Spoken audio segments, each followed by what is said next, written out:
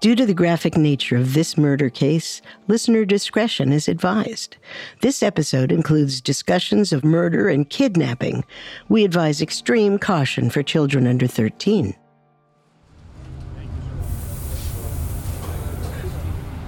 Adolph Coors I grew up in Western Germany in the late 1840s, and much of his early life was dedicated to the craft of brewing beer. He worked hard and apprenticed at a brewery, where he trained under the industry's finest craftsmen. By 1868, he took his expertise across the world and gained employment at a brewery in Chicago. But he never stopped aiming for more. Now that he was settled in the U.S., he formed a new dream: to run his own brewery and craft the perfect beer. Adolph saved his money, and after a few years, he packed his bags and headed west for Golden, Colorado, roughly 15 miles outside of Denver. In 1873, Adolph and his business partner opened Golden Brewery in an old tannery building. They touted their beer's unmatched quality, and their customers agreed. By 1880, Golden Brewery saw great success. Adolph's dreams were within reach. He bought his partner out and renamed the business Coors Golden Brewery. The beer was perfect, and the brewery was his. Soon he was one of the wealthiest businessmen of his time. Over the years, the brewery became a family business as Adolph and his wife reared their 6 children to join the company. When Adolph died in 1929, he left the Coors Brewing Company to his 3 sons. They carried on their father's legacy, and one of them, Adolph Jr., eventually passed the business on to his sons. From the outside, it looked like the idyllic American dream. An immigrant's small business turns his family into millionaires. But in 1960, tragedy visited the Coors family. They came face to face with a disturbing mystery.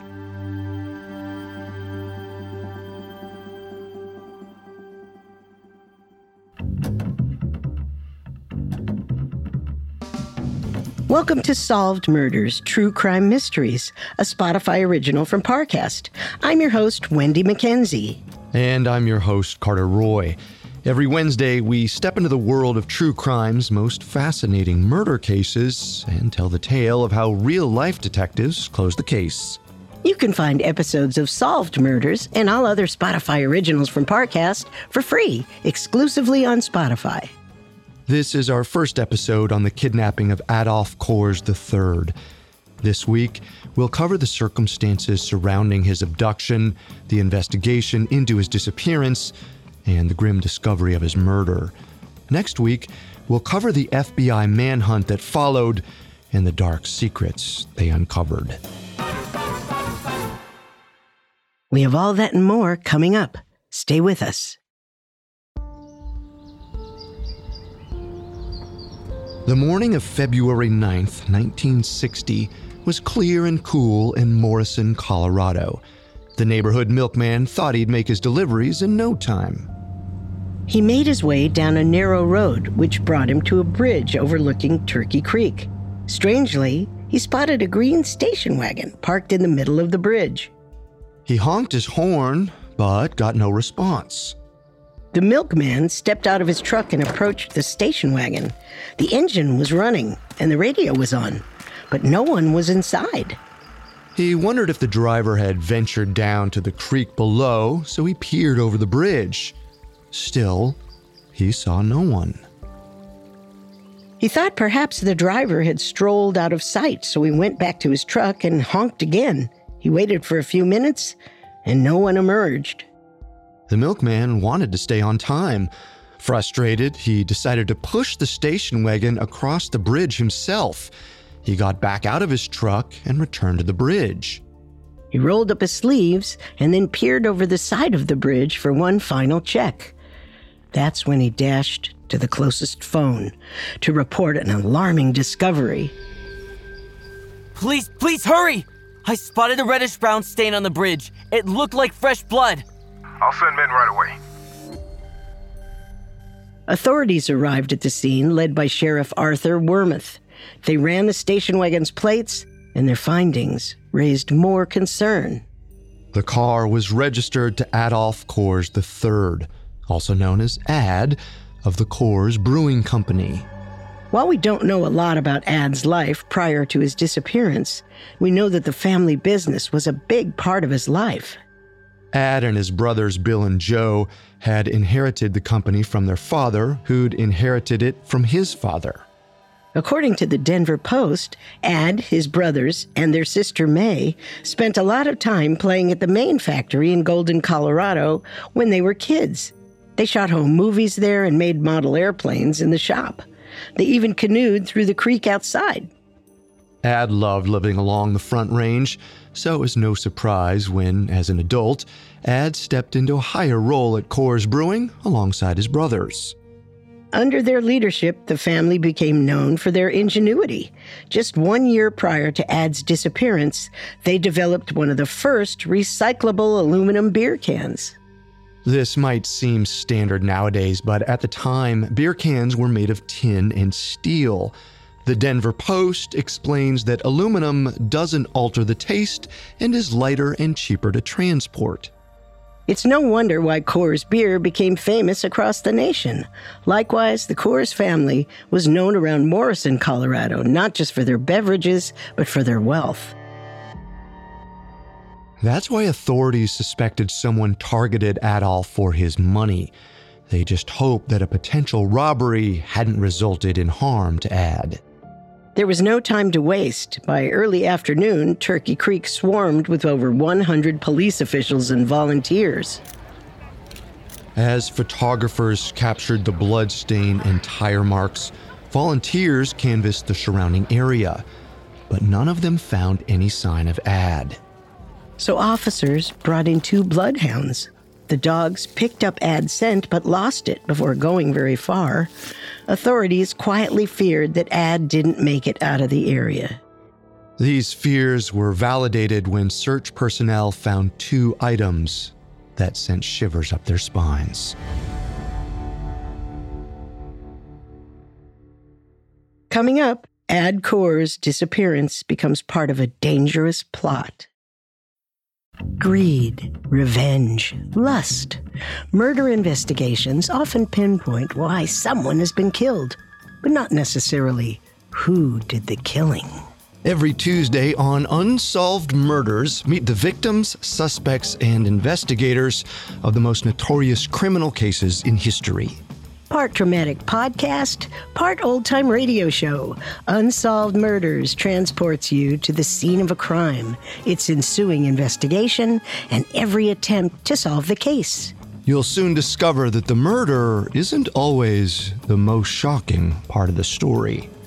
Follow the Spotify original from Parcast, Unsolved Murders. Listen free only on Spotify. And now, back to our story. On the morning of February 9th, 1960, a station wagon belonging to Adolph Coors III was found abandoned on a creek bridge in Morrison, Colorado. Law enforcement descended upon the wooded area and quickly discovered 2 clues, a fedora and a baseball cap. Few men would leave such hats behind, and it led officers to believe that something bad truly had happened. But they didn't want to jump to conclusions just yet. Officers contacted Ad's wife Mary and his brother Bill so they could come speak with Sheriff Wormuth. Thank you both for getting here so quickly. We found these hats at the scene of Ad's disappearance. Do you recognize them? I'm certain my brother would never wear a fedora like that. But the baseball cap is his. He wears it all the time. I watched him put it on this morning. That's a great help, thank you. Now, Bill, we haven't notified your father yet. We want to talk to you first, but I think it's time he hears the news. I'll let him know right away. Bill and Ad's father, Adolph Coors Jr., responded to the news with urgency. He didn't hesitate to use his prestige and influence to ensure his son's safe return. He reached out to an old acquaintance, the nation's FBI director, J. Edgar Hoover. That's right, Hoover. My son went missing just this morning. Do you have any clue what happened? I fear he's been kidnapped. He wouldn't run off by choice, and he'd never abandon his family. Say no more. I'll make him the Bureau's top priority. I'll have agents there from Denver in no time. I owe you one. Agents from the Denver FBI office soon arrived at Turkey Creek. They were led by Special Agent Scott Werner. Officers briefed Werner and his team, who drew two conclusions. First, since the car was left with the motor running, they believed Ad left the area unexpectedly. Second, the dried blood pointed to a possible struggle between Ad and his assailant. Based on these ideas, the FBI believed the case had all the markings of a kidnapping. They likely believed there was still a good chance Ad was alive, but they needed more information, so agents went door to door to question those who lived nearby. Their suspicions darkened when two residents both claimed to have heard 2 gunshots that morning. Investigators had to consider the grim possibility that Ad Coors might already be dead. But they didn't let that thought stop them. They suspected the kidnapper's next move would likely be a demand for a payout. By this point, it was nightfall, so the next day they made their way to the Morrison post office. Once there, several agents sifted through incoming mail. It didn't take long for one letter to stand out. An agent paused and pulled out an envelope with the word "personal" typed in all caps in the lower corner. The words "special delivery" were smudged on the opposite corner. The envelope was addressed to Mrs. Adolph Coors III, Morrison, Colorado. Special Agent Scott Werner tore the envelope open and read the letter aloud. Mrs. Coors, your husband has been kidnapped. His car's by Turkey Creek. Call the police or FBI, he dies. Cooperate, he lives. Ransom, 200,000 in 10s and 300,000 in 20s. There will be no negotiating. Bills, used, non-consecutive, unrecorded, unmarked. Warning, we will know if you call the police or record the serial numbers. Understand this, Adolph's life is in your hands. We have no desire to commit murder. All we want is that money. Deliver immediately after receiving call. The agents quickly questioned a postal employee who confirmed the letter had been postmarked in Denver the day before. This made them believe Ad was probably still alive. The ransom note also implied that more than one kidnapper had taken him. The FBI knew this might be a ruse a single kidnapper could use to throw them off the trail, but whatever the case, they knew what their next step would be. They would take a two-pronged approach to their investigation. First, pretend to cooperate. Second, search for the assailant's identity. In an effort to ID a suspect, investigators dusted the letter and envelope for fingerprints, but this turned up nothing. So they sent the materials off to a crime lab in Washington for further analysis. By now, multiple FBI agents were on the case.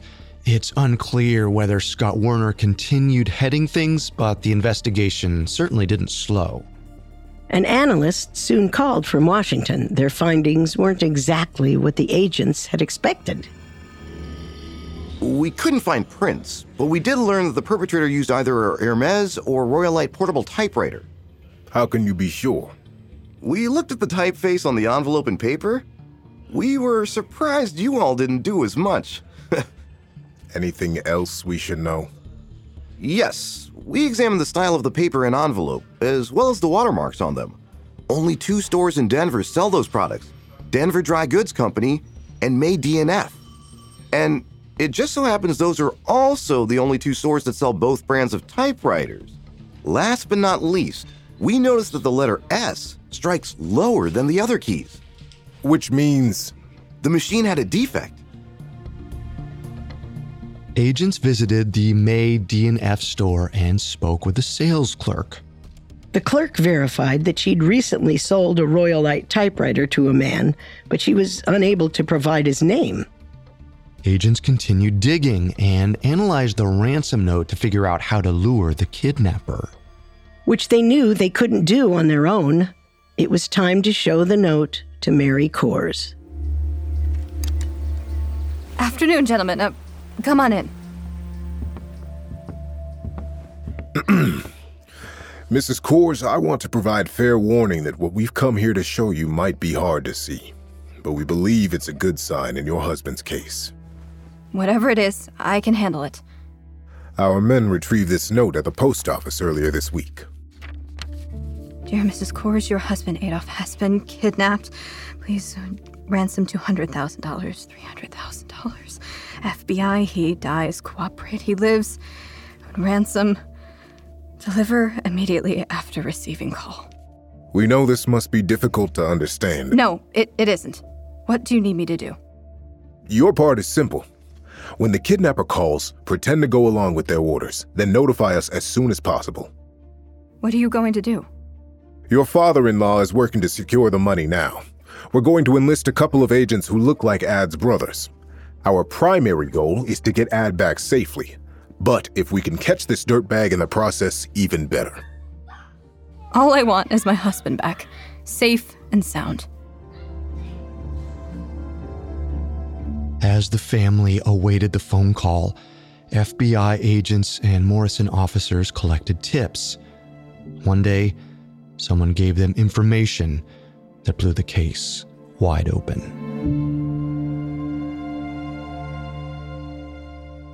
Coming up, detectives make two gruesome discoveries. And now, back to our story. Within a few days of Ad Coors' disappearance, several witnesses, including Ad's daughter, provided authorities with the same piece of information. They claimed to have seen a yellow car parked near Turkey Creek prior to the kidnapping. There wasn't much agents could do with this information until a man named James Cable came to speak with them. I'm here about the Ad Coors kidnapping. I saw something you should know about. Go on. Well, every morning, I take Turkey Creek on my way to work. I'm pretty familiar with the area. For a few days before Mr. Coors went missing, there was this yellow Mercury parked near the bridge, on the side of the road. Did you see the driver? No, I always assumed they'd park there to go for a hike or hunt, so I didn't think much of it. But since I saw the car so many times, I remember some of the license plate. Colorado plate. Read AT62, could have been 6205, but I know I'm close. A on a plate marks Denver County. This is a big help. Thank you. This was the break law enforcement had been waiting for. Agents were able to trace the plates to a dealership in Denver. In the days following Ad's disappearance, the FBI arrived at the dealership looking for answers. How can I help you fine gentlemen today? Would you like to test drive one of our vehicles?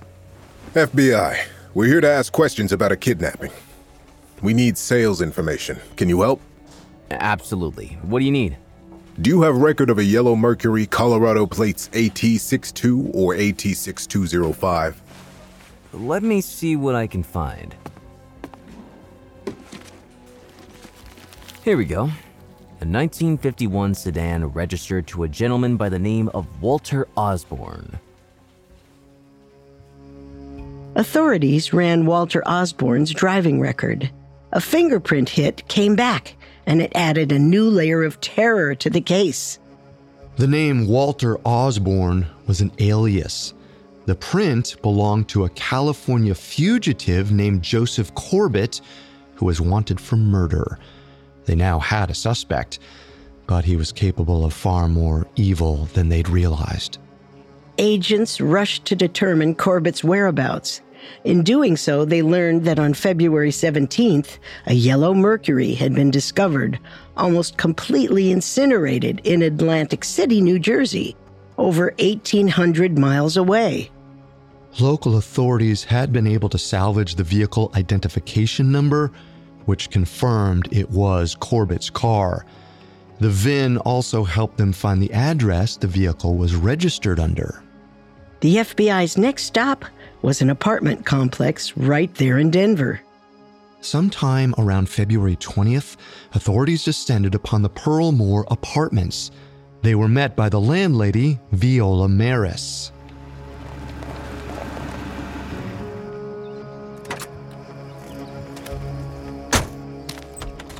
What's going on? Are you the owner of this property? I'm the landlady. We're looking for Walter Osborne, apartment 305. He moved out on the 10th. Did he leave a forwarding address? No, he paid what he owed and left. Does the name Joseph Corbett mean anything to you?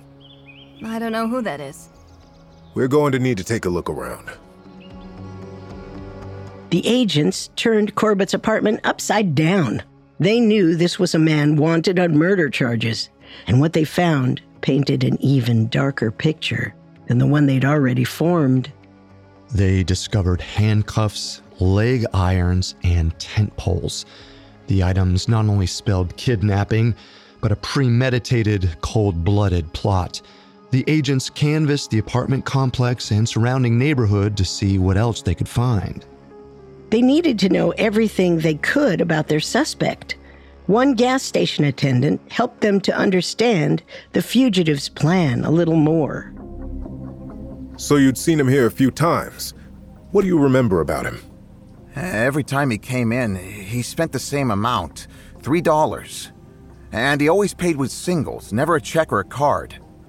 Did he have someone with him last time he came by? Anything suspicious you might remember? No, there was nobody with him. But most recently, while I was putting gas in his car, I noticed a sleeping bag and tent in the back seat, like he was going camping. That was the first time I'd seen him with that kind of stuff. Authorities likely assumed that Corbett had planned to camp out with Ad until he was ready to phone Mary for the money. They questioned his father, ex-co-workers, and neighbors, but no one had a clue where to find him. By now, Corbett was one of the Bureau's most hunted fugitives. On March 30th, 50 days since Ad's kidnapping, the FBI placed Corbett on the top 10 most wanted list. This meant Corbett probably knew the FBI was on his tail, and since Mary didn't follow his orders not to involve law enforcement, agents told her she should no longer expect his call. They hoped the widespread urgency would lead them to him, but the trail went cold for months. That also meant that there were no leads on Ad's whereabouts. The impact of the Ad Coors disappearance continued to take its toll on his family. His brothers, Bill and Joe, developed a public aloofness. Adolph Jr. refused to even acknowledge the situation with employees. Mary Coors seemed to be taking things the hardest. In an attempt to mask her pain, she started drinking heavily. Even though she wanted to put on a brave face for her kids, she also hired armed guards to accompany them at school.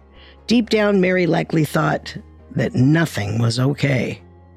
Then, when an update in the case finally came in September, it was the last thing anyone wanted to hear. A man named Edward Lee Green Jr. went for a hike about 12 miles south of Denver. Blazing a new hiking path, Green stumbled upon a pair of trousers buried under a loose pile of dirt. He picked up the trousers, shook off the dirt, and felt something slightly heavy inside one of the pockets. Curious, he pulled out a key ring, engraved with the initials A.C. III.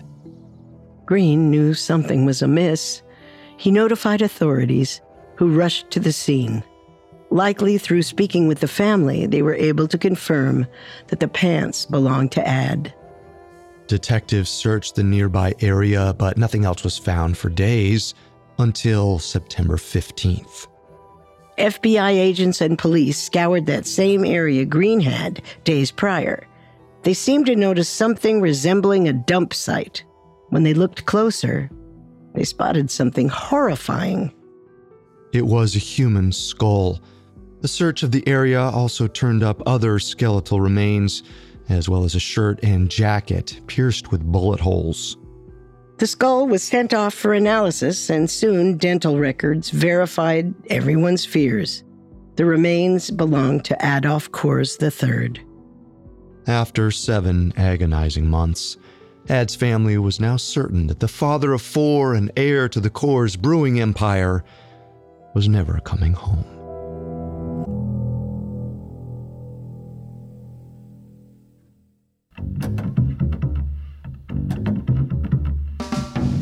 Thanks again for tuning into Solved Murders. We'll be back next Wednesday with part 2 of the murder of Adolph Coors III. We'll watch as an everyday person gives the FBI exactly what they need to catch their suspect and explore the killer's mysterious final days.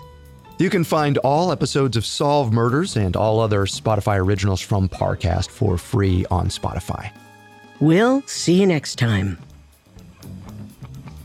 Solved Murders True Crime Mysteries is a Spotify original from Parcast. Executive produced by Max Cutler. Our head of programming is Julian Boireau. Our supervising sound designer is Russell Nash, with Nick Johnson as our head of production, and quality control by Lisa Marie Gallegos. Stacy Nemec is our supervising editor, and Derek Jennings is our writing lead. This episode of Solved Murders was written by Luther M. Mace, edited by Sarah Batchelor and Giles Hofseth, fact-checked by Mary Mathis, researched by Mickey Taylor, produced by Joshua Kern, and sound designed by Michael Langsner. It stars Kai Jordan, Cameron Nicod, Charlie West, Zelda Diana Black, and Dinesh Alvis. Our hosts are Wendy McKenzie and me, Carter Roy.